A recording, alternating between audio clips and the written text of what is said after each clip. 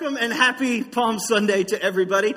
Go ahead and take out your Bibles. If it's a new Bible or an old Bible, come on, take out your Bible and something to take some notes with today as we study God's Word. And I just want to take a moment again on Palm Sunday. I know we do it all throughout the service, but I want us to welcome each other. Those of us in the room, those of us watching online. Come on, church, can we welcome each other to Palm Sunday? I don't want there to be any divide there. I just love that we can welcome each other. We can just, wherever we're watching, listening, in the room, outside of it, that we can be the church. That we can join together at this moment and study God's Word together. We can have moments of worship and prayer. And so I love that opportunity to do that. If you can pull out your Bibles, though, if you'd like a fill-in-the-blank version of the notes, I say it every week, you can pull up the Victory Church app on your phone, iPhone or Android, and you can have a fill-in-the-blank version. Some people love that. Some people live for that, all right? Some people come up after the service and they're like, you didn't fill in this blank. I need this blank. And I'm like, I don't even remember what the blank was. And so we just, but if you like a fill-in-the-blank version of it, it's there for you. All the verses that we're going to cover today. And of course, we'll have them up on the screen as well. A couple of things you need to know as we get into this. First one is there is a small group leaders meeting after service today. If you're interested in leading a small group, you already lead a small group. You've led one in the past. You'd like to revive it or start it for this next semester. Whichever place you're in for that, if you're one of the small group leaders or you want to be a potential small group leader, we've got a meeting right after service. And I'll be leading that right over here at the front. Real quick, 10, 15 minutes. Just love to touch base with you, explain a little bit of things for you. Love to have you come out for that. And then the second thing is, if this is Palm Sunday, next Sunday is Easter, everybody. All right? And so I know it snuck up on us. I know it just kind of appeared out of nowhere. But next Sunday is Easter Sunday. So excited about that. And we'll talk a little bit about it as we get into the sermon today. But just wanted to remind you of that. Just the excitement. It's going to be an incredible, incredible Sunday. So excited about that. But today is Palm Sunday. So we're going to be talking about Jesus and his triumphant entry into the city of Jerusalem. So we're going to be talking a little bit about him and what happened when he rode into the city. Palm branches going crazy. I thought somebody would bring a palm branch today, but nobody did, all right? So we don't have that. I thought somebody would bring a donkey today, but nobody did that either, all right? And so we just leave that right there. All right, but Palm Sunday, something that happened a couple of thousand years ago. Something that happened, this event that we study and we talk about, and the heading on your Bible says triumphant entry. And it's all this stuff that surrounds this entry of Jesus into Jerusalem. And the city erupts as they welcome their new king. They erupt as they welcome. And they probably had a little bit different of a perspective of what Jesus was going to do and who Jesus was than who he actually was. They had a little bit different example, or probably a little bit different expectation of what Jesus was going to do. Because see, the Hebrews, they had waited for their Messiah for all these years. They had seen the prophecies and they were waiting and they were celebrating the Messiah coming. They were celebrating this because they expected Jesus to bring them freedom from the Romans. That they expected this Messiah because they had always believed when the Messiah comes, he's going to liberate us from our oppressors. He's going to liberate us. He's going to give us freedom from the Romans that they were living under at the time. And so Jesus arrives and it's the Messiah and they begin to cry out on Palm Sunday and Hosanna. And they're so excited that he's going to free them from the Romans. And they wanted a physical king. They expected a physical kingdom, a government for him to set up. And now we know from prophecies, we know that Jesus is going to rule and reign one day from the new city of Jerusalem. He is going to set up his government upon the earth. And we know those things that are going to happen. But at this moment, what Jesus has come to do, the amazing victory that he's come to be won, is not what they were expecting. They weren't expecting this physical thing. We know he's going to set up one day. But in this triumphant entry, it isn't what they wanted Jesus to do. And this happens a lot in the Gospels, to be honest with you. People expect Jesus to do something. They expect him to say something. They expect him to be like something. And it doesn't quite turn out how they want. And so we're going to take a look at this crowd. We're going to take a look at this entry today. And we're going to do it in Luke chapter 19. Now, this is one of the stories in the Gospels that's in every single Gospel. It's in all of them: Matthew, Mark, Luke, and John. I don't know if you know this, but there are some stories that are in some of the Gospels and not in others. Because the Holy Spirit inspired the writers to write the Gospels, but the writers were still human, and so they noticed different things. Different writers noticed different details depending kind of on their mindset and what was kind of important or what stuck out to them. And so they recorded different details, and so we get what we call the harmony of the Gospels. Each writer gives a little bit different detail, something we can learn from them. And so today we're going to kind of camp out in Luke's Gospel, in Luke chapter 19. We're going to take a look at those. And we're going to look at this story. So we pick it up in verse 28. It's telling about Jesus, that he went on towards Jerusalem, walking ahead of his disciples. So Jesus is getting ready now. He's kind of preparing himself to go and give his life for the sins of all mankind. So that's kind of where we are in the story. You know, over 50% of the Gospels covers these last 2 weeks of Jesus' life.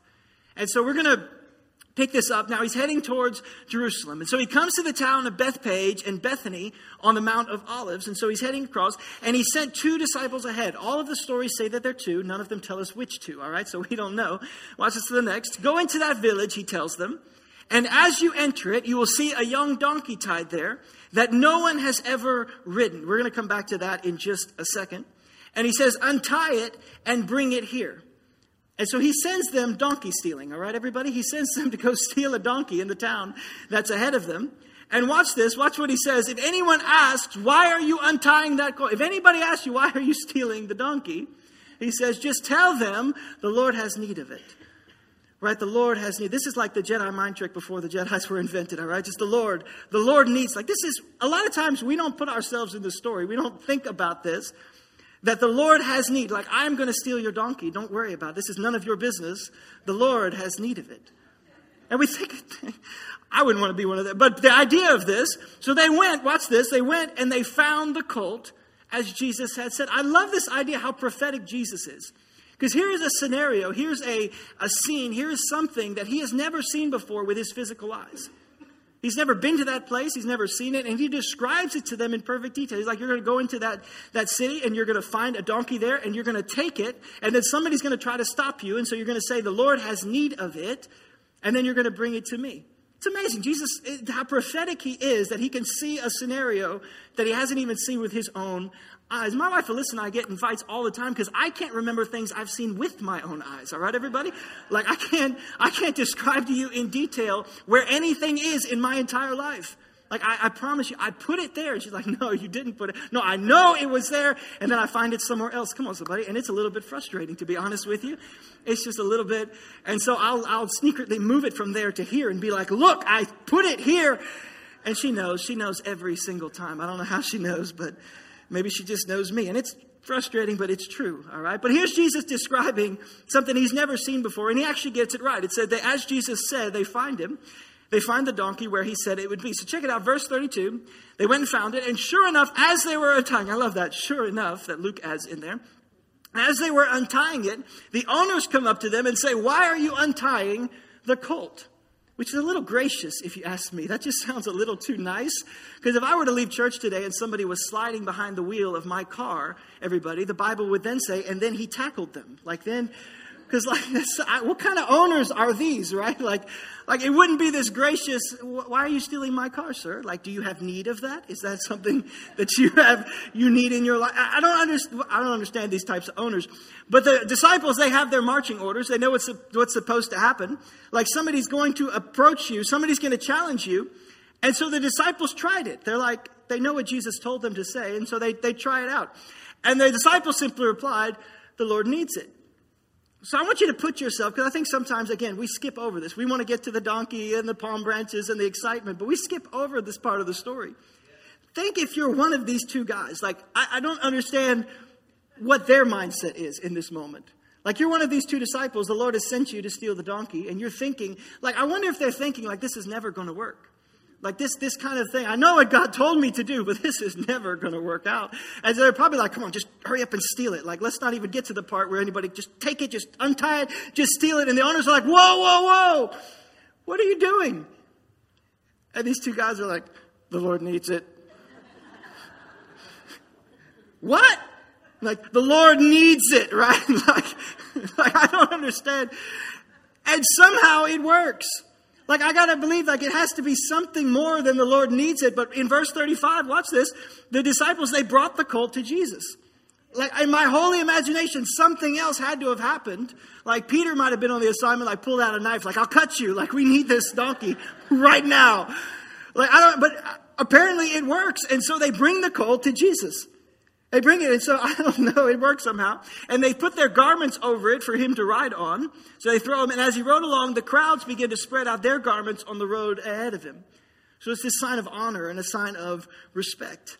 the symbol of honor. They lay it before the donkey that Jesus rides on. So we're going to jump over to John's account because Luke doesn't even mention why we call this Palm Sunday. So I told you it's the harmony of the Gospels. So we'll skip over to John chapter 12. And Jesus was on this way. The news he's on his way swept through the city. And a large crowd of Passover visitors, watch this, they took palm branches and they went down the road to meet him. And so pause for a moment. In John's passage, he tells us what they do with the palm branches. He tells us what they're celebrating, that it's actually Passover. And so Passover is the time that the Jewish people would celebrate their liberation from captivity in Egypt. So we talked a little bit about that last week. And so they were required, the entire nation were required to come to the city of Jerusalem. And so this tiny little city of about 40 or 50,000 inhabitants during Passover would then swell, some historians think, anywhere from 300,000 to 1 million people would descend upon this city. Now, if you have ever seen a map of the old city of Jerusalem, you know that it is nearly impossible to comfortably fit 1 million people. And it's a tiny, tiny city to fit this. So it kind of gives you an idea of the chaos that's going on. And if you've ever driven in traffic in Baton Rouge, you understand what it means when too many people try to fit in too small of a place. It is pandemonium in Jerusalem at this time. And so it gives us a little bit of context to what's happening as the city begins to erupt, as people cut the palm branches and they begin to shout, as all these hundreds of thousands begin to cry out as the king comes. And they begin to cause this pandemonium and chaos, as John puts it, all throughout the city. And you say, well, why would they cut the palm branches? There's a couple of reasons for that, and two of them that I'm going to give you today. First one is, back in the Roman tradition, is when a conquering king would approach a city, the people would cut palm branches and they would wave them in celebration and in respect of the king that was coming. They would wave them in celebration of the honor of the conquering king. Another thought is that they were celebrating what is known as the Feast of Tabernacles. It's a feast they would celebrate later on in the year. And during the Feast of Tabernacles, the Jewish people would celebrate. They would cut the palm branches and wave them. And they would sing or recite Psalms 118, which incidentally is the same song that they sing as Jesus comes in on the donkey. As they began to sing, and we're going to look at that, they would sing at this Feast of Booths, or the Feast of Tabernacles. They would actually sing in this verse, Luke 19, where our account started in. When he reached the place, the road started down the Mount of Olives. They began to shout and to sing as they walked along. And watch where they would sing, praising God for the miracles they had seen. Blessings on the King who comes. This is that Psalms 118, the Feast of Tabernacles. Blessing on the King who comes in the name of the Lord. Peace in heaven and glory in the highest heaven. So they began to sing this song that they would sing of the conquering king. They begin to wave the palm branches and they begin to cry out. And watch what they cry out in the next verse. And they begin to cry out to him, Hosanna. Hosanna. They begin to cry out to the Lord. Hosanna in the highest. Hosanna to the King. Hosanna. And that word in the Hebrew, what they're crying is, Lord, save us. It's what they would cry in the Feast of Tabernacles when they would cry out, Lord, save us. They're crying out to him. And I think this story is actually fascinating, that now Jesus comes to the city of Jerusalem. He's now arrived at the city of Jerusalem. He's going to give his life for the sake of all mankind. And this is the one time in Jesus' earthly ministry that he allows the crowds to celebrate it. Because if you study the story of Jesus in the Gospels, anytime Jesus built any kind of earthly momentum, any kind of earthly fame, any kind of momentum in his ministry, he would instantly dismantle it. Anytime he got anything kind of going, anytime he was like, hey, I know thousands of people are coming. I know we got all this momentum. We got to shut this bad boy down. We're going to go start over in another city. We got to get in the boat right now because there's all these people. Anytime he had any kind of momentum, Jesus would dismantle it. This is the one time he allows himself to be elevated by the world and celebrated. That he allows himself to at this stage of thousands, hundreds of thousands of people in Jerusalem singing and dancing and waving the palm branches. And they're celebrating the coming king. And Jesus allows it to happen. There's this bustle. And from all of the accounts, you notice it sets the city on fire. Like, it's just this incredible fervor of who is this guy and what's happening and all this celebration. It's this incredible pandemonium and celebration of who Jesus is. And now what's fascinating about the story, now that we arrive at it, is Jesus' mode of transportation. Because I can tell you, if this is my moment, this is the one time I'm going to let everybody celebrate who I am. This is my announcement party. This is going to be my celebration as the conquering king. The last thing in the world I'm going to pick is little Sebastian for me to ride in on. All right, everybody? Like, I'm not riding in on any little donkey. This is not what I see as the grand entry. Your Bible probably says triumphal entry. That's not what I would choose. Like I got a war horse or like a Mustang or like some kind of Clydesdale, right? Like I'm coming in. Or even if not a horse, I've got a camel or an elephant. Come on, anybody remember Prince Ali, Fabulous He, Ali Ababwa? Come on, who knows that hymn from the 90s? Anybody know? Like that's my entry into the city of Jerusalem. This is my time. This is my celebration. I'm not coming in. But Jesus chose a little donkey. He chose a donkey. And you might ask, why a donkey? Or you might just skip that portion altogether. But I did a little research for you. A couple of things you need to know. The first one is, and this is just in the secular, in the natural, is that in that day and age, to ride in on the donkey had a symbolism to it. That when a conquering king would ride into a city on a horse, it meant that he was conquering and going to war against that city. But when he rode in on a donkey, it meant he was declaring peace over the city. And so the two different aspects of what you ride into. When King Solomon was dedicated as the next king of Israel in the Old Testament, the Bible is very specific that he rides. The first time he goes into Jerusalem, he's riding on a donkey because Solomon was called a man of peace. And it's actually what qualified him to even build the temple was because he was a man of peace. And so as Jesus rides in, so the people's expectation is that God was going to set them free from their physical oppression. To set them free from the Romans, that he was going to come and liberate them and declare war on the Romans and have this. That was their expectation of Jesus. And so often our expectation of him is opposite to what he's really trying to do in our lives.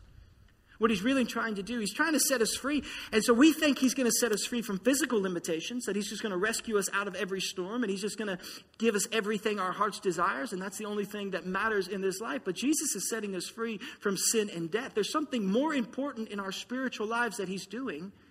There's something more important that he's at work inside of us, and the sooner we realize it, the better off we'll be. That we realize he has a plan, that he has an action, that he's doing something in this world. He's doing something in our lives. And we need to get in line with that. And so that's what the people's expectations. And there's something, though, in our spiritual life so much deeper. And so Jesus rode a donkey, not because he was declaring war between the Romans and the Jews. He wasn't. Jesus rode a donkey because he was declaring peace between God and man. I'll amen myself today, everybody. That's good preaching there.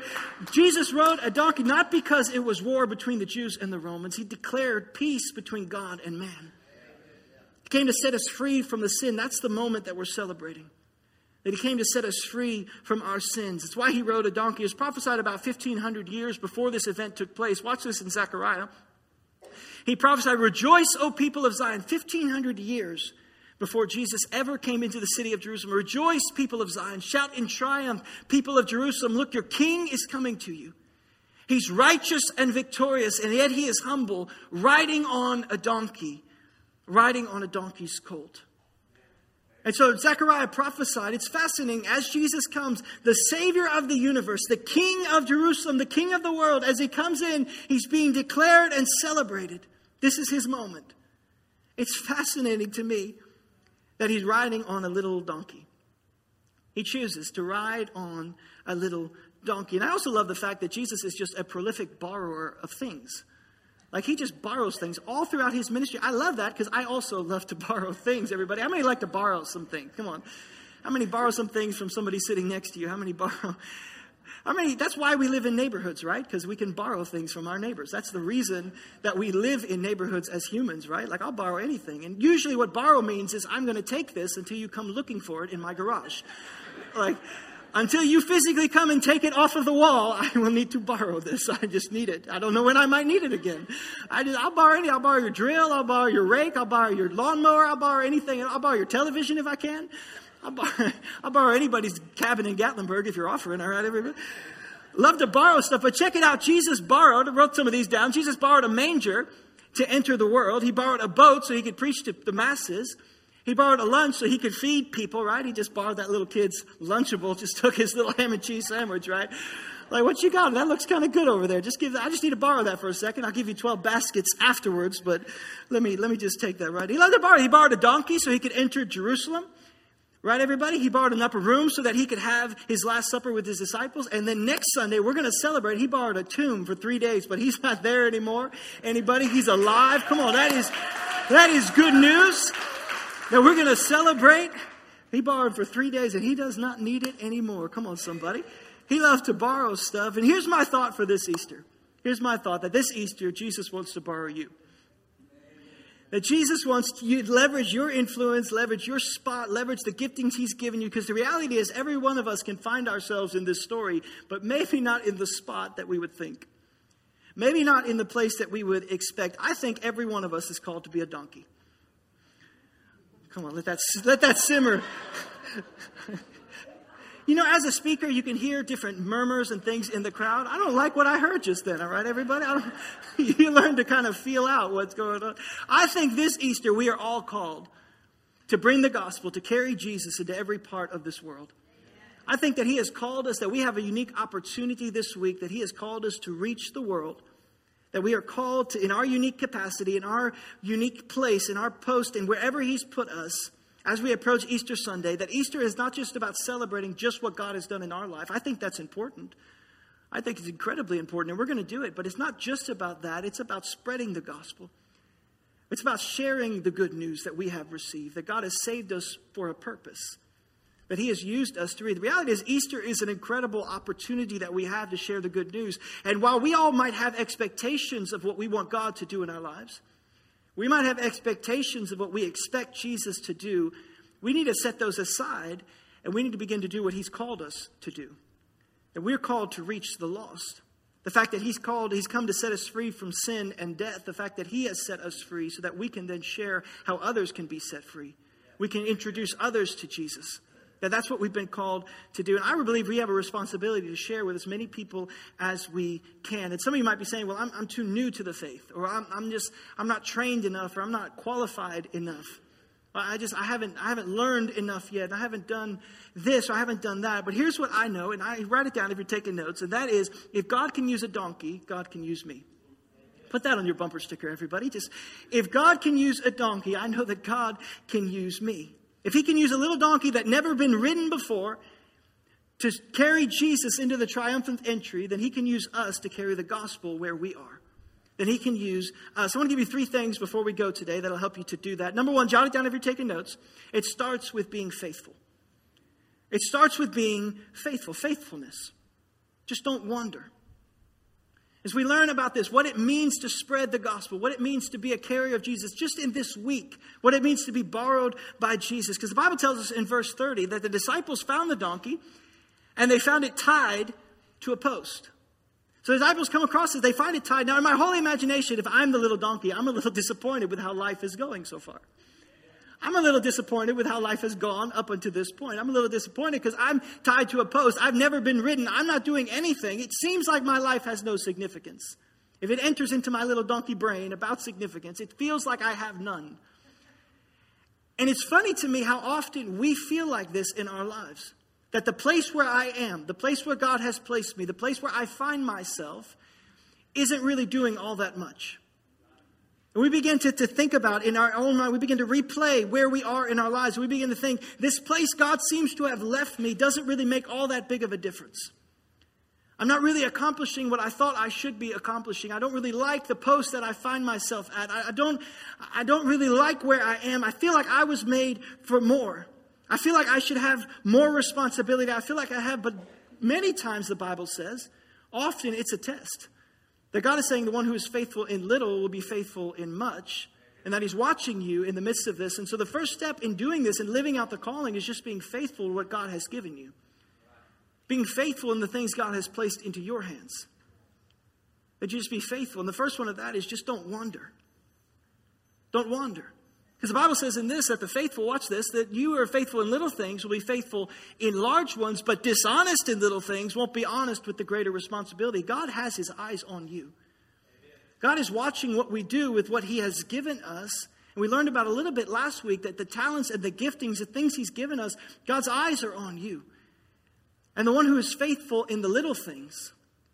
So don't despise your post. Don't always thinking how terrible it is and think, well, I'm just going to leave this thing because I don't feel it has much significance. No, the faithful in the little will be faithful in the much. That God has his eyes on you.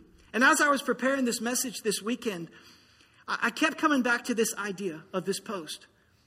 That we're called to be faithful where God has placed us. Because I kept replaying in my mind, I don't know why, I just kept thinking that there's somebody listening or watching online, somebody who's thinking about leaving their post. And I don't know what that post is. You've been called to it, whether it's in your family or whether it's a call to a post to reach somebody, or it's called to an area of influence or ministry. It's called to something, and you're feeling that draw to leave that post. And God is saying to you, if you're faithful to that, but if you're not, if you do leave it, then God, you're not where you are when God comes looking for you. When he sends them, when he sends you to that place, when he sends the disciples, go to this such and such a place, find a colt tied here and find them and bring them to me because the master has need of it. When you leave that post, when you leave it and you say, it's not significant enough for me. I know God called me to it, but I can't do it anymore because it's just too small. And you won't be where you're supposed to be when the master comes looking. When he sees that you're faithful with the little and he comes looking with the much. And so I would just encourage you, don't wander. Be faithful. Because it starts with faithfulness. Don't abandon your post. It starts with faithfulness. God is using the season that you're in to prepare you for what he has for you. God's using the season that you're in to prepare you for what he has for you. But it starts with faithfulness. Faithful to what he's given you. Faithful to what he's given you. You know, there's a story in the book of Acts. And I wasn't going to share this one, but I prayed over it this morning. There's a story in the book of Acts where the disciples have come together. And they begin to talk about Judas and how Judas betrayed the Lord and how he was no longer counted among the disciples. And he had wandered and his life ends in tragedy. He takes his own life. And they begin to talk about how there needs to be a 12th apostle.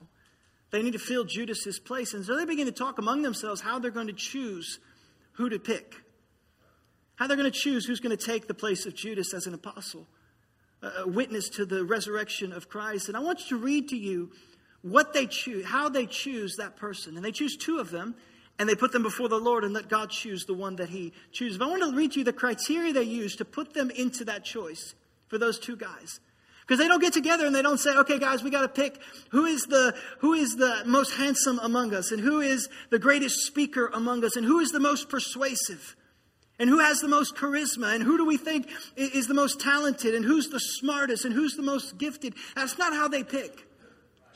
Because in Acts 1 in verse 21, what they say is they come together and they say, okay, we're going to pick from among us. And they're going to say, we need to find brothers among us, they say, who were with us when Jesus, all through the ministry, when they were with us, when Jesus was in and when Jesus went out. All throughout the time that they were with us, from the disciple, from the baptism of John, all the way till now, they've been with us. And I love the terminology they use from when Jesus went in and when he went out. They were with us when Jesus was there and preaching and everything was great. And they were with us when Jesus went off to pray and everything fell apart. They were with us in the good times and in the bad times. Just who they were with us. They were faithful. And that's what they choose to replace. And the lot falls on Matthias. And I remember a story about, I'd say probably 12 years ago now, 13 years ago. There was a man in our church, he's since passed away now, named Wesley Cannon. And you maybe remember Wesley had a lot of health issues in his life, and so he walked with a cane. He was real slow in getting from his car to in. But one thing you know about Wesley is he was faithful. Every time the church doors were open, we knew we would be here and Wesley would be here. Wesley would be in the building. And I remember my dad preached on the story of Matthias one Sunday. That he was with them when Jesus went in. He was with them when Jesus went out. He was faithful. And I remember the next Wednesday night we had a prayer meeting. And Wesley came in, and the doors were a little bit farther back then. They were about 20 feet back. But he came in those back double doors, right next to where the sound booth was at the time.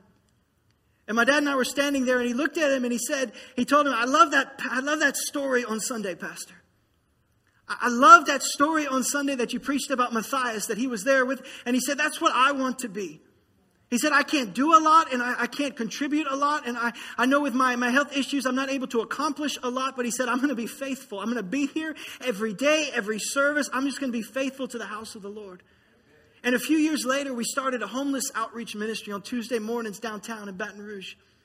For about 2 years, every Tuesday morning down there. Can I tell you, the one person every Tuesday morning that was there was Wesley Cannon. Pouring into those guys and sharing with them the love that God has for them and just showing them the love of Christ. And he was able to witness and to lead them to the Lord more than any of us could. He used what he was given and he said, I'm just going to be faithful. It starts with faithfulness. Don't leave your post. Don't leave your post. Don't think because it's small, because it's just whatever I can do. It's not what so-and-so. Don't get your eyes on everybody around you. Say, God has given me giftings. I'm going to be faithful to my post. Don't wonder that what I'm going to do, and watch this, everything that you do. Watch this in Philippians. Everything that you do, the Bible says, I rejoice even if I lose my life. Pouring it out like a liquid offering to God, just like your faithful service is an offering to God. Do you know your faithful service is done as an offering to God? It's not what everybody else can see. It's not how much fame or notoriety you can have on this earth. It's not that everybody somehow likes you and somehow you have the influence and the titles and the thing. That's not what it's about. It says you do it, your faithful service, poured out as an offering to the Lord. That we're called to be faithful. And so oftentimes we think it's not significant where I am. It's not significant what I'm doing. I don't feel like I have as much influence as I think I should have. I don't have as many followers as I think I should have. I don't have as many titles next to my name as I think I should. I don't have as many zeros next to my paycheck as I think I deserve. And we do this, we get our eyes off of what God has given us. We begin to place it on what we want in the world. But God is saying it's faithful. What God is looking for is not all of those things. God is looking for you to be faithful. He's got his eyes on you if you're faithful with what he's given you. Are you faithful with what he's given? God doesn't see it as insignificant. No, God sees it as significant as long as it's faithful. As long as it's faithful doing what he's called you to do. Be at your post when the master calls. Be at your post. Number 2, we're going to have to be fearless. Not just faithful, we're going to be fearless. Don't waver. So don't wander from your post, but then don't waver where you are. Because I'd like to point out the painful, obvious truth in verse 30 again about our story that maybe you haven't realized yet, but he was a donkey. He was a donkey, everybody. It was just a donkey. Jesus he didn't arrive with the disciples and Jesus magically then turned him into something different than what he was. He didn't suddenly magnificent just put a cape up like a magic trick and suddenly turn him into an animal that was bigger or stronger.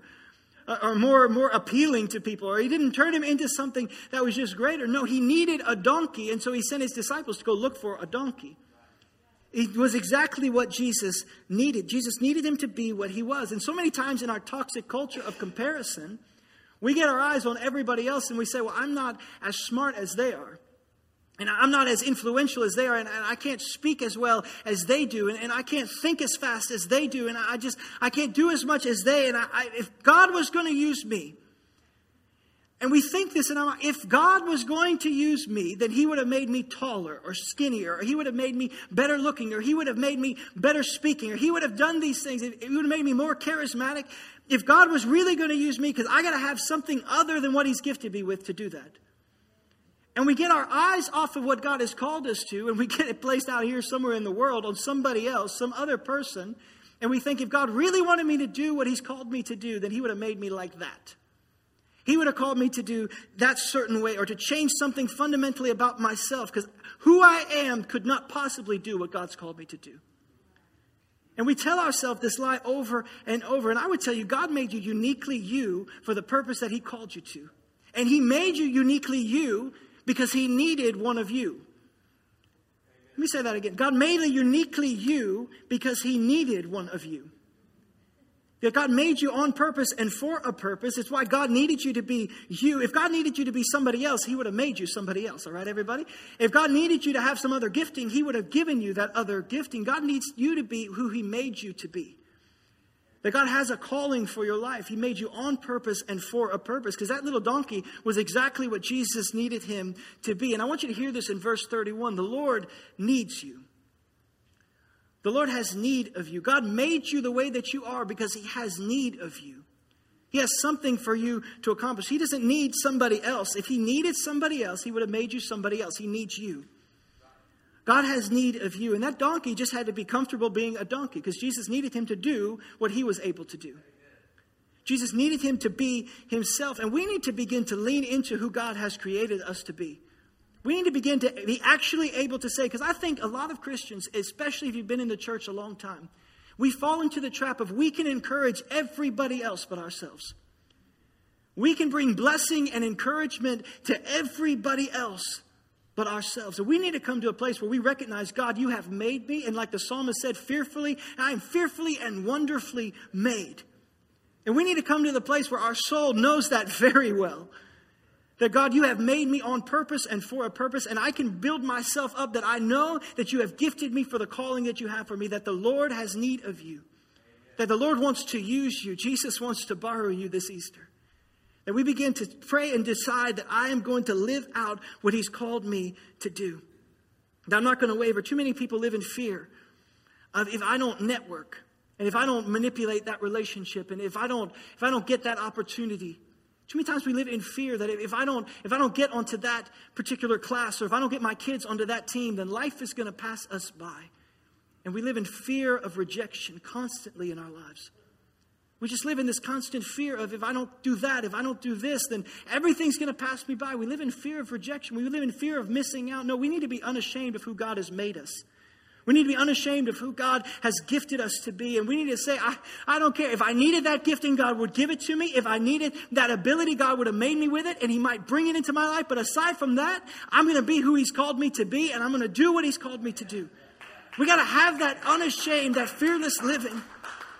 He chose a donkey because he needed a donkey.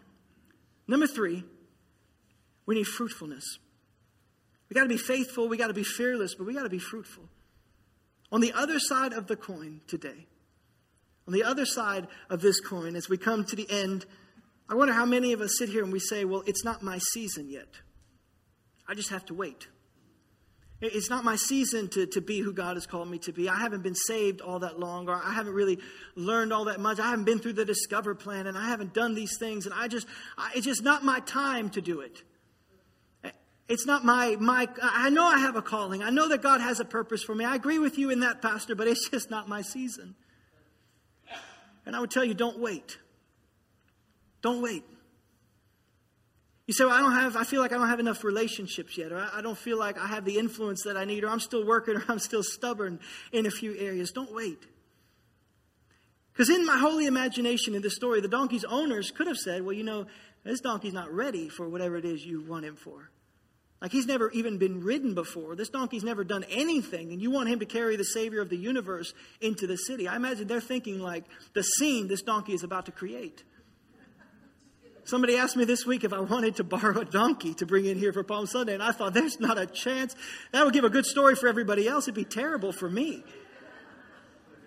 They could have said, this donkey's never been ridden. This thing, no way you want this thing to be. The donkey himself could have said, I've never done anything, and you want me to carry the Savior of the universe into the city. I'm not ready for that. No way I can do that. The Bible says, verse 30, that he had never been ridden. And I want you to notice, in some kind of strange, odd way, that's the exact thing that qualified him to be the donkey that Jesus needed. That's the exact thing that God said, that's exactly what I need. And I wonder how many of us disqualify ourselves by saying, I'm not this or I'm not that. And God's looking at it saying, that's exactly what I need. That's exactly what I'm looking for. Somebody who's walked through that. Somebody in that world. Somebody who exists in those circles. Somebody who's gone through that pain. Somebody who's walked through that situation. God is looking at what we say disqualifies ourselves and saying, that's exactly what I need. That he's looking and saying, this donkey who's never been, that's what Jesus needed. And so we try to disqualify ourselves. I'm not ready. I'm not tested. I haven't done this. I don't have enough of that. And God is saying, I need somebody at that post. I need somebody in that world. I need somebody in those circles. I need that. That's what I'm calling it. It's the thing that qualifies him to be what Jesus needed. And Easter is an amazing time. It's an incredible time. I know the rest of the year, but Easter is just an incredible moment. Did you know 70% of people will say yes if they're invited to church on Easter? Come on, that's just incredible in itself, everybody. That's just an amazing, amazing thing. And 80% of people who regularly attend church say they do so because somebody invited them. You think about that. Not because the pastor was so funny, not because the music was so good. They go to church because somebody invited them. The reason that they were saved, the reason they came into the fold is somebody told them about the good news of Jesus. Somebody invited them. And so that means this week we're in a unique place, more so than any other week of the year. As we leave from here on Palm Sunday, we're this incredible place that we are called to be donkeys, to bring the gifting and the gospel of Jesus to the world around us. And this week, above all others, this week is the most receptive to do that. That this is our opportunity. And I'm not saying don't take advantage the rest of the year. I'm just saying right now, just recognize the heightened sense of opportunity that we have. As the church, the heightened sense, you think about it for a minute. We bring the gospel with us. That you're borrowed this week to be a donkey. That you would carry Jesus into the parts of the world that you are in. That he's called you, that maybe no other light has been able to pierce. That you're in circles that no other person is able to bring it into. But God has you there for a reason. That God has called you to bring it there for a reason. And think about that you may be the only Jesus that people ever see. There's a quote I love that says there are 5 gospels. There's Matthew, Mark, Luke, John, and the Christian. And most people never read the first 4. You may be the only Jesus that people see, wherever it is that God has placed you, wherever your post is. In that circle, in that place that God has called you to. And too many times we say, well, I'm not talented enough. I'm not popular enough. I'm not what God's looking for. I want you to know God doesn't need your talent. God doesn't need your popularity. God just needs you to be available. God just needs your availability. God just needs you to be willing to do what he's called you to do. He can work through anything. God can use anything. And he's calling you. He's saying, I made you for a purpose and I want to use you. And to be honest with you, if we really believe that all of this is real, if we really believe in a real heaven and a real hell, which I do, then how horrible would it be to go through life and to pass people who are headed for a crisis eternity and never warn them?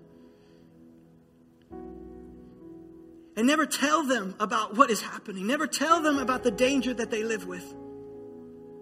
How horrible would it be as Christians to pass people by?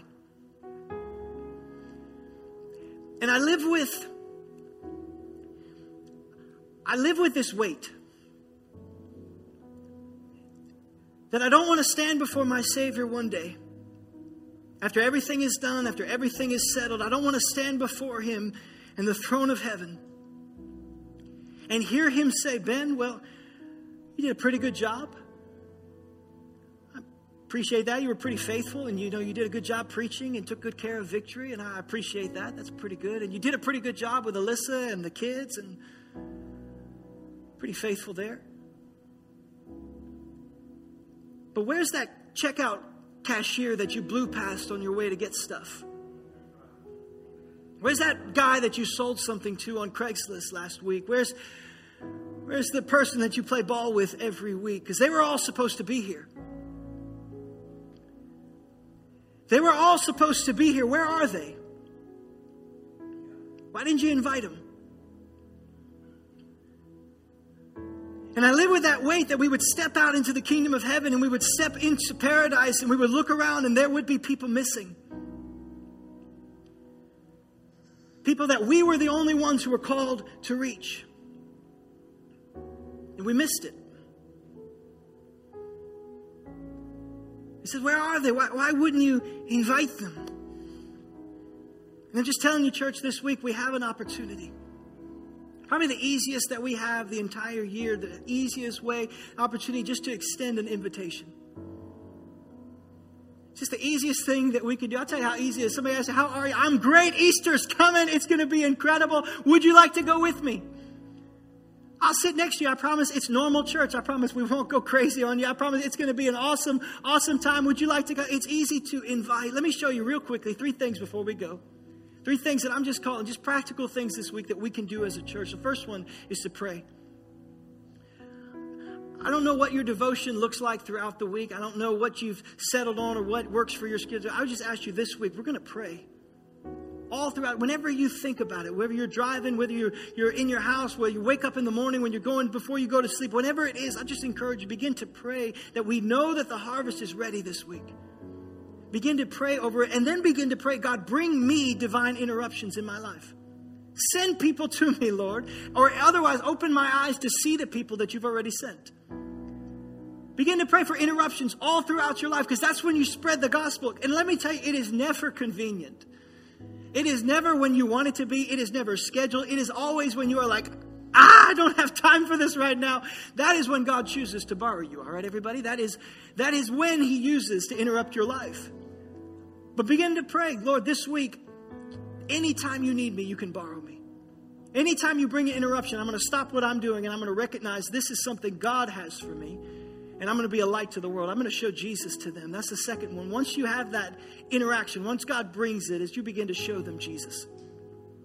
Once he brings it into your life, you begin to be a faithful donkey. You begin to show them who sits on top.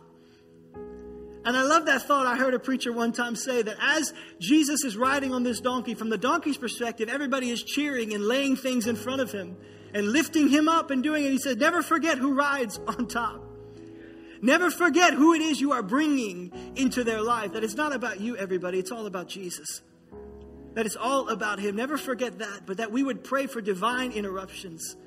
That God would send people to us and we would be faithful to show them Jesus. Put a smile on your face, everybody. Show them who Jesus actually is.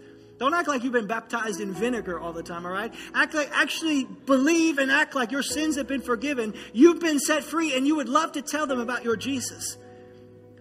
Because if you haven't had that experience, you have not met my Jesus, all right, everybody? Because he sets people free. He breaks the chains of addictions. He's healed my family. He's raised my kids. He's brought this life into my life. And if you haven't experienced that, you haven't met Jesus. And so we need to carry that into every part of the world. And praise God for that. We need to carry him into every part of the world. Then number 3, here's how hard it is. Invite him to Easter. You have anywhere you want to go? You have anywhere that you need? Would you like to come with me? I'll sit next to you. Would you like to? Would you like to come? We can go out to eat afterwards. Would you just like to come and enjoy and celebrate with me the risen Savior? We're going to have an incredible, incredible time. And then you just begin to tell. Let me tell you what God has done in my life. You share your testimony. We've been going through step by step on Wednesday nights about what it means to reach the lost, what it means to reach out to this world around us. You share your testimony. You share what God has done for you, and then you bring them. And I don't care. I'll be honest with you right now, and I'll tell you this in person as well. I couldn't care less about attendance numbers. I couldn't care less about that. What I do care about is there are thousands of people in Louisiana, hundreds of thousands, that we are called to reach with the gospel of Jesus Christ.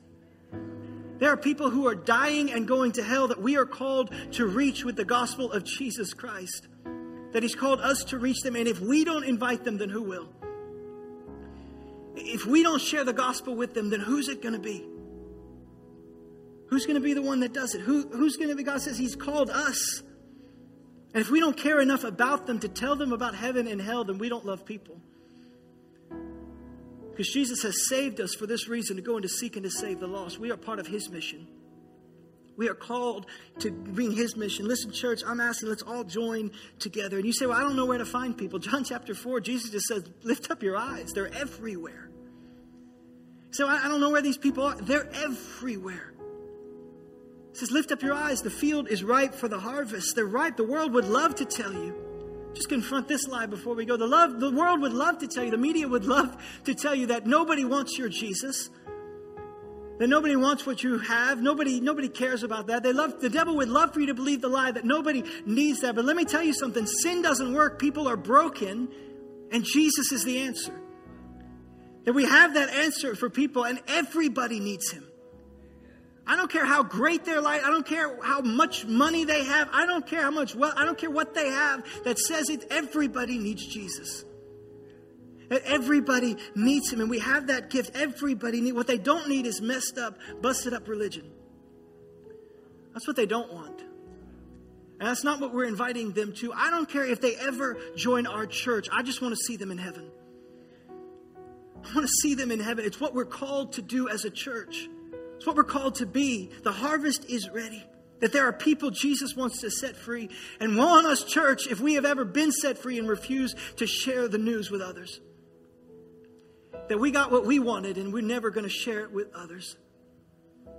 I would say that's a place of death when it stops with you.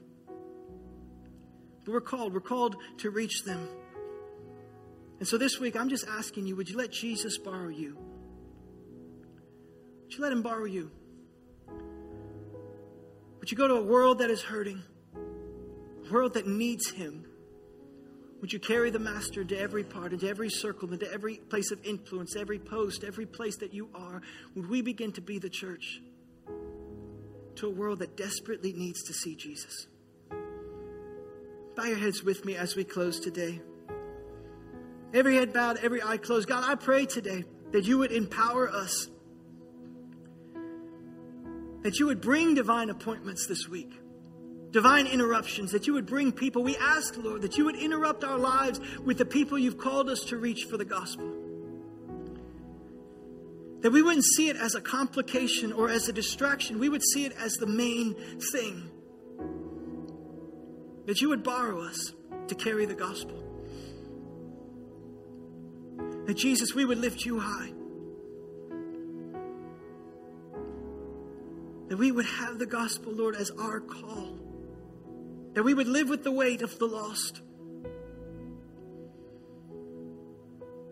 Every head bowed, before we pray that prayer, I just want to ask you today. If you're here today and you say, I find myself in that second camp. I find myself far from God, and I don't know how you may have got there. You may blame religion, or it might have been a leader that hurt you, or it might have been you turned your back on God for a hurt or a thing or a reason that you had, and you feel like you're a million miles away from Him, and you feel like there's no way you could ever come back to Him. I just want you to know today that God loves you, that He wants you, and that you can still be free.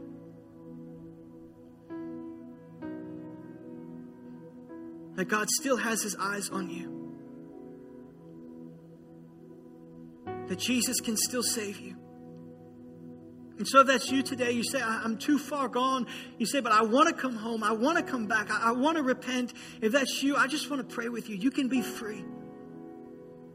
I just want to introduce you to my Jesus.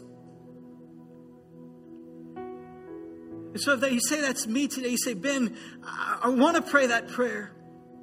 Here's what we're going to do. I can give you the words to it, and the church will pray that prayer with you.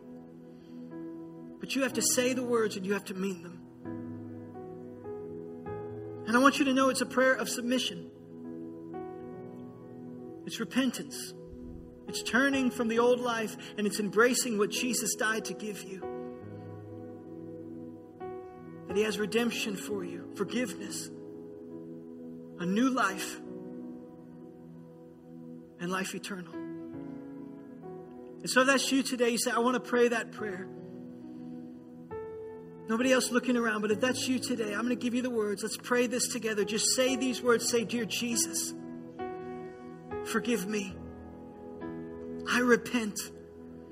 I believe that you died on the cross. And I believe that you rose again. And I make you the Lord of my life. In Jesus' name. Now, God, we thank you for the blessing that rests on us. God, as we go out this week into the countryside and the byways and the highways, and we invite others to come in, we pray for boldness. Lord, as we share the gospel with those in our lives, as we share the gospel with those that you've called us to reach, we pray for boldness, effectiveness. God, that it doesn't rest on our talents, it doesn't rest on our popularity, but that we would just lift you high, Jesus. You would draw all men unto you. That if we would just lift the gospel high, if we would share the good news of Jesus Christ, that it's you who does the saving, it's you who does the freeing, it's you who breaks the chains. And so we thank you, Lord. We thank you for what you're going to do this week. And we thank you next Sunday that we're going to celebrate our risen Savior. That together as a church, we're going to celebrate Jesus is alive, the tomb is empty, we have been set free and forgiven, and that Jesus has rescued us. And we thank you once again, Lord. We praise you and we thank you. And all God's church said, amen and amen. Come on, can we put our hands together for what Jesus has done? Briefly before you go, if you prayed that prayer, I would love to talk with you about your next steps. I'll be right here at the front of the stage after service. We'd love to talk that over. If you're watching online or you feel more comfortable, you can text the word SAVED to 66599. We have a quick video we shot. We'd love to walk over those next steps with you.